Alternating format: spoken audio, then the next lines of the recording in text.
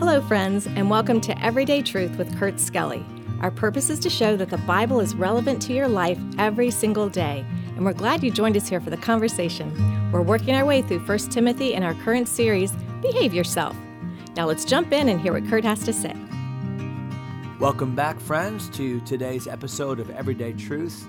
We are right in the middle, right in the middle of 1 Timothy chapter 2, just talking about the goodness of our God, His love for the human race, His willingness to save all that call upon Him, and therefore our responsibility to be praying for people, especially those that are in leadership, because those in leadership hold sway over a number of other people, and because of their influence, we ought to be praying for them, and especially for their salvation.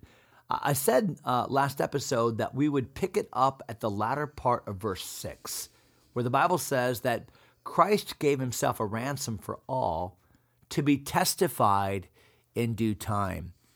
John, the mission of Jesus and all that He did on our behalf is relatively meaningless if we don't give testimony to it. If it's just something that happened that is forgotten and not retold or experienced by those that have tasted of its power, then what good is it? That's a great question, Pastor. And as we find throughout the New Testament how the Bible reminds us that we as God's people are to be witnesses to Jesus Christ. We're to testify of that one, the Son of God who came and died for our sin.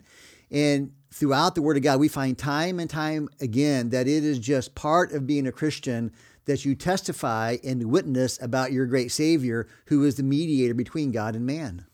You know, most of us are familiar with courtrooms, and maybe you've seen some dramas on TV. I think about the old show, Perry Mason, back in the day, or these court programs that you see.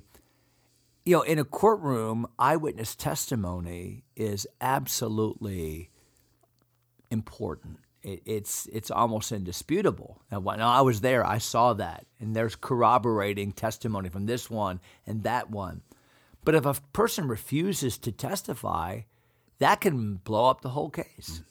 So testimony is a validation. It doesn't make the truth other than what it is. The truth is the truth. Jesus died for the sins of the world. That is the truth. But it demands testimony for that truth to be validated and known in the lives of others, which is why the Apostle Paul said, whereunto, verse number 7, whereunto I am appointed, or rather ordained, a preacher, that's a proclaimer of the truth, an apostle, that's an official sent one, an ambassador. I speak the truth in Christ and lie not, a teacher of the Gentiles in faith and verity. Verity would be another way of saying truth.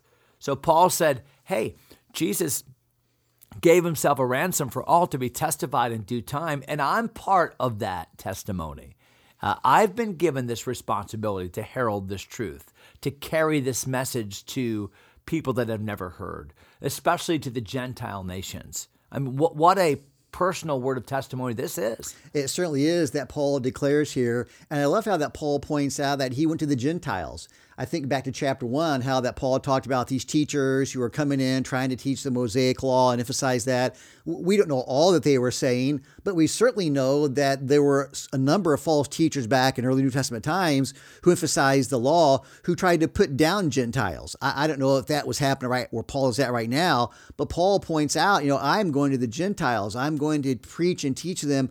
Paul was thrilled to be an ambassador for Jesus Christ. And Paul reminds us that we are the same what God's called us to do. We are to be speaking truth about Jesus Christ. And it's almost as if Paul anticipated the dubiousness of people when he gave that message. So parenthetically says, I speak the truth in Christ. I lie not. I am a teacher of the Gentiles. Because that would sound, to the Jewish mind, that would sound like you're a sellout. What in the world? That God can't be in that. And so Paul double emphasized, I'm speaking the truth in Christ. I'm not lying. This is what God has called me to do.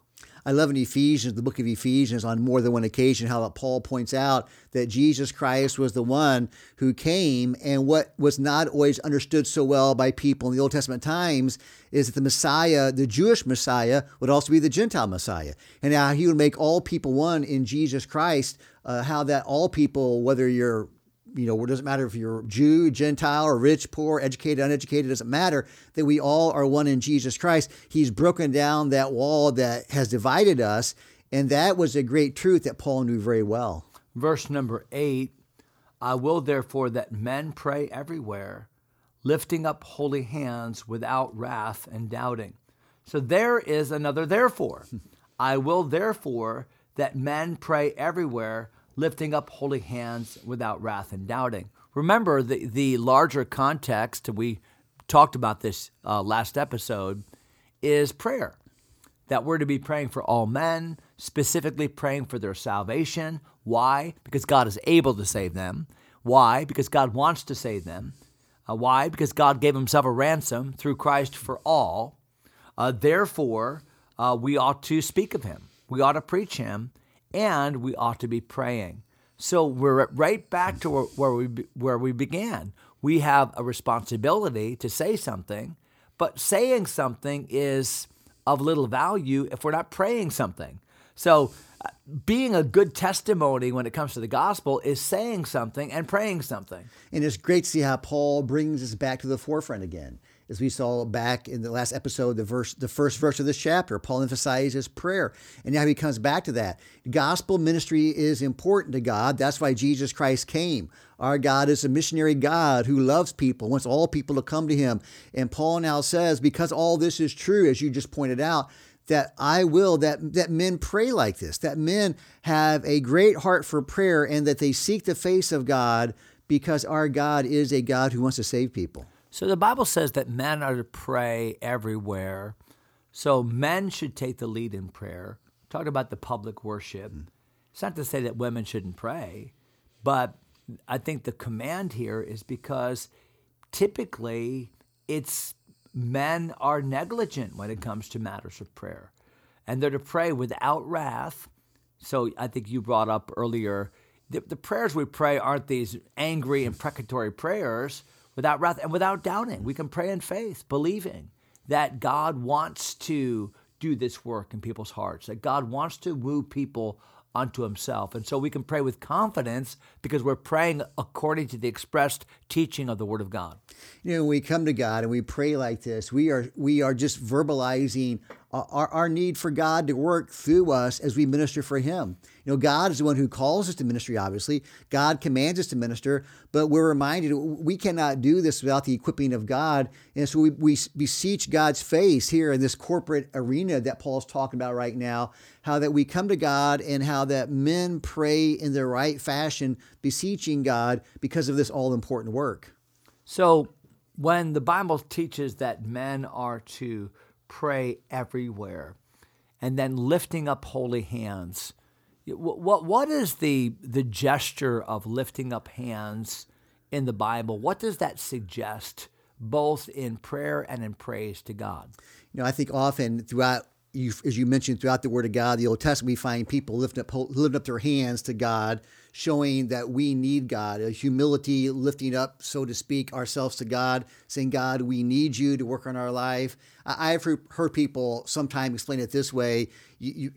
Although I don't know, it's a good idea, although I don't want to push it too far, that we lift up our empty hands to God, showing God that we need to be filled by him. We have to have God involved in our life. We are utterly dependent upon him. We are submissive to him. Yeah, and submission is the word that I was looking for, because even think about in a military context, how does one surrender to his enemy? He surrenders by putting his hand up. Put your hands up. And the reason behind that is because that is the most vulnerable position. Your hands now are, obviously you can be seen, nothing in my hands I bring. There's no way for you to defend yourself. You're not concealing anything. It's an act of total abandon. And I think when we lift up holy hands to the Lord, first of all, consider the adjective, they're holy hands. And what that means is that the work has begun in the heart. The hands are reflective. We're saying, Lord, there's nothing between me and you. The Bible talks about in James chapter 4, cleanse your hands, you sinners, purify your hearts, you double-minded. So holy hands would imply that these are men that are right with the Lord. Lord, I'm not worthy, but as far as I know, I have a clean account with you. I'm coming to you in sincerity and in truth, lifting up my holy hands. Without wrath, I'm not harboring anger toward or bitterness toward God or to others. And without doubting, I'm coming believing the promises and precepts of your word. And I love that word of submission, a submissive attitude, because we're going to find that throughout this chapter applied also in other cases here. And that is a great heart of God that he wants with his people, is that we have a submissive heart toward him, willing to do his will, whatever that might be. So what is good for the men is good for the women, although the application is given a bit differently. So today we've talked a little bit about the submissive heart of a man and how that would be reflected in a willingness to pray, to humble oneself before God, and to pray for others. And we're going to see that that submissive heart toward the Lord shows up in some other ways. And we're going to specifically talk about the ladies on the next episode. So I do hope you'll stay with us, because the verses that we're going to cover, you've heard them before, but perhaps you've heard them in a context different than I think what the Bible is trying to teach us. Hope you'll hang on for the ride, and we'll learn a little bit together. So I want you to have a great day today. I'll look for somebody to talk to about the Lord, and we'll see you next episode. God bless you, my friends. Thanks for taking time to listen. If everyday truth matters to you, go ahead and subscribe to the podcast or share it with a friend. Until next time, God bless.